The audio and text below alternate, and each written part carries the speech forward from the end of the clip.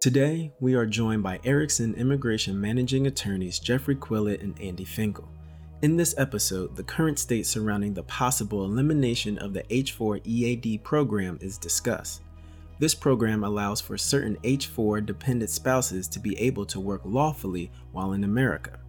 Within the last year, the current administration has established their intention in revoking this program on the basis of preserving American jobs for American citizens. As uncertainty on its survival continues, Jeff and Andy provide a clearer outlook on where the program stands today and venture upon possible recourse of action that can be taken if its status is threatened. Come join us beyond borders. When I read the litigation history of this, it's just like it's bizarre because I've never seen, I think it's like 7 requests for abeyance and all these different motions to request. It's this bizarre situation that we found ourselves in where this great tool is being litigated by two parties who don't like the tool. Well, it began under the last administration, right? So It began under the Obama administration, who obviously was much more invested and had an interest in defending the H-4 EAD program. I mean, they essentially created it it wasn't around until about 2 years ago when it was actually, rolled out. And since then, the Trump administration has consistently said the plan is to eliminate the program. And so now we're kind of reading the tea leaves. In the litigation, it is interesting to watch because they don't really want it to go anywhere. Yeah. And, they keep saying they're going to be putting in a rulemaking process or releasing a rule here soon. But where does that stand? Because, I mean, we were even thinking maybe earlier this week, and hopefully we don't go back to our desk and see anything, or even check our, phones during this conversation. Oh, you're right. This has Friday evening news dump all over it. Now that you say that, I really, I hadn't thought about that. So it's in final clearance with the proper authorities before they release it to the public for comment and the official notice period. And what I don't know, and I don't think anybody else knows, is if they'll go with the 30-day period, 60 days, 90 days. One thing is, who knows how much they'll take the comments seriously. Right. Because they don't really have to. And I was really glad to see some of the letters from On Industry that have been coming in throughout, but also from the representatives, both sides of the aisle. Yeah. There's a list of a bipartisan move of at least 100. I want to say it was 130 members to say keep this program. And it's not just Silicon Valley. It's not just New York. It's not just the major metropolitan centers. It's people who recognize that just because your spouse was lucky enough to get picked in the cap, it doesn't mean you should be barred from working. Well, and these are people, too, who have been, for either here for maybe a decade or more, even in some cases, and have never had the opportunity to work. And so maybe they've been taking classes, or maybe they've, they've gotten a master's degree. It was interesting. I don't remember exactly where in kind of the ongoing litigation it was raised, but, it was an interesting call out because the justification for eliminating the program, which is theoretically to, protect American jobs, is just so undocumented. And that's maybe the poor word to use, but it's not something that is, there's no There's no economic analysis or data to really show, the impact here. And so it's really amounts to, essentially shooting ourselves in the foot as a country and as an economy. That is really frustrating. I would like to hear an academic argument. If that's the argument, it's taking away U.S. jobs. How many U.S. jobs is it taking away? Because I can point to, off the top of my head, at least 30 U.S. jobs from the people anecdotally I've worked with who've created their own companies, who have hired people to work who may not have had those jobs otherwise. Well, and that's the sad thing, too, is because a lot of times those are harder to quantify 10 years down the line, right? Yeah, you can say X number received an EAD or X number are now working, but then it's hard to say, well, maybe this person not working would have created a job that would have created 5 more jobs that would have done X, Y, Z. I mean, they may try to do that analysis with the EB-5 program in some ways, it's not really, kind of apples to apples. Where does litigation stand at this point? So my understanding, I have not followed it as closely as I should, but my understanding is everything is being held until this new rule comes out.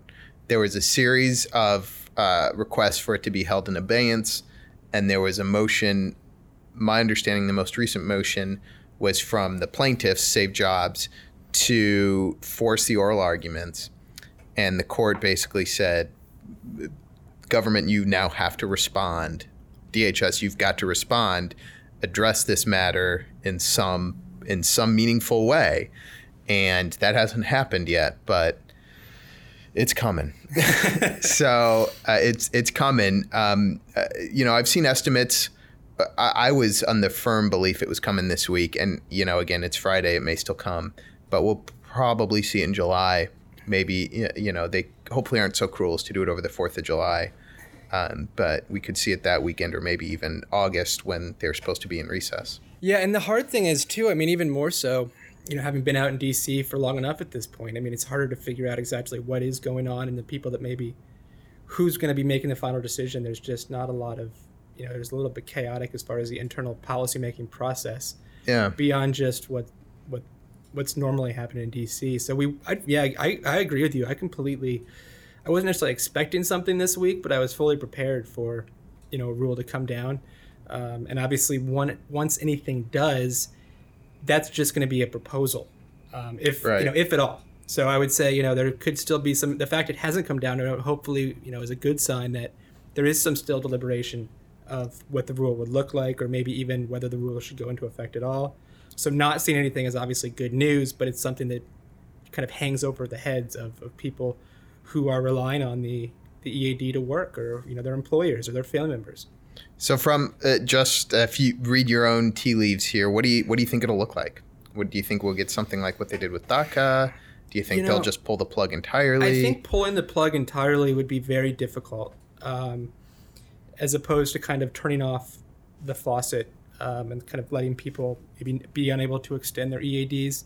I think the DACA example is a good one, and obviously we paid close attention to that.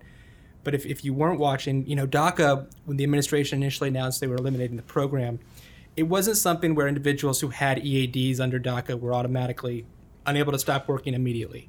They were essentially going to be unable to reapply or extend after a certain date. So people were essentially grandfathered out. And then, it wasn't kind of a light, flip of the switch.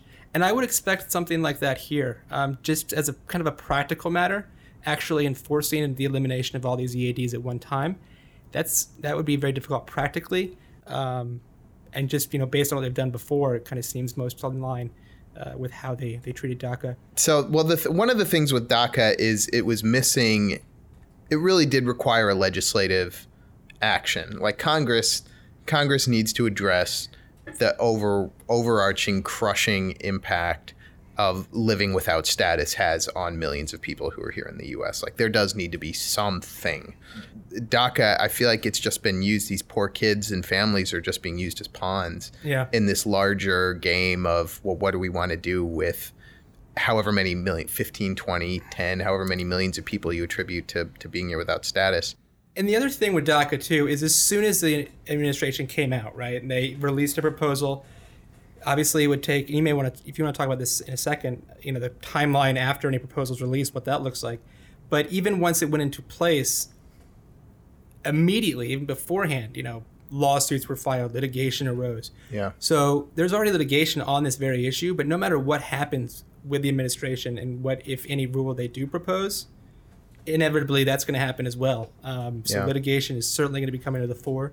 We've seen that, since I think the first week of this presidency, where there was the travel ban. The travel ban 1.0, which is, I think, is still kind of battling around, or various iterations are. But no matter what, I think it's going to be a long road forward. One challenge I'd love to see with this, when it does come to litigation, if there's some sort of a gender discrimination element to this, because more than 90% of the H-4 EAD holders are women. And I know it's a bit of a stretch, but I'd be really interested to hear what civil rights and other attorneys who practice in this space are able to identify if there is some sort of a class action or some other sort of a colorable cause of action on gender grounds, because there's such a sharp distinction between the number of women who hold this H-4 EAD versus the number of men. I couldn't even begin to do that constitutional analysis maybe 10 years ago, but certainly not today. I just, in looking at the numbers, I just thought, like, how is this not gender discrimination? If 9 out of the 10 people are women and all those people are going to lose work authorization, that to me is at least a dog whistle. For more content and immigration updates, please visit our website at EIGlaw.com and make sure to follow us on Twitter at EIG_law and our Instagram _EIG law to join in the conversation. Thank you for listening. See you next time.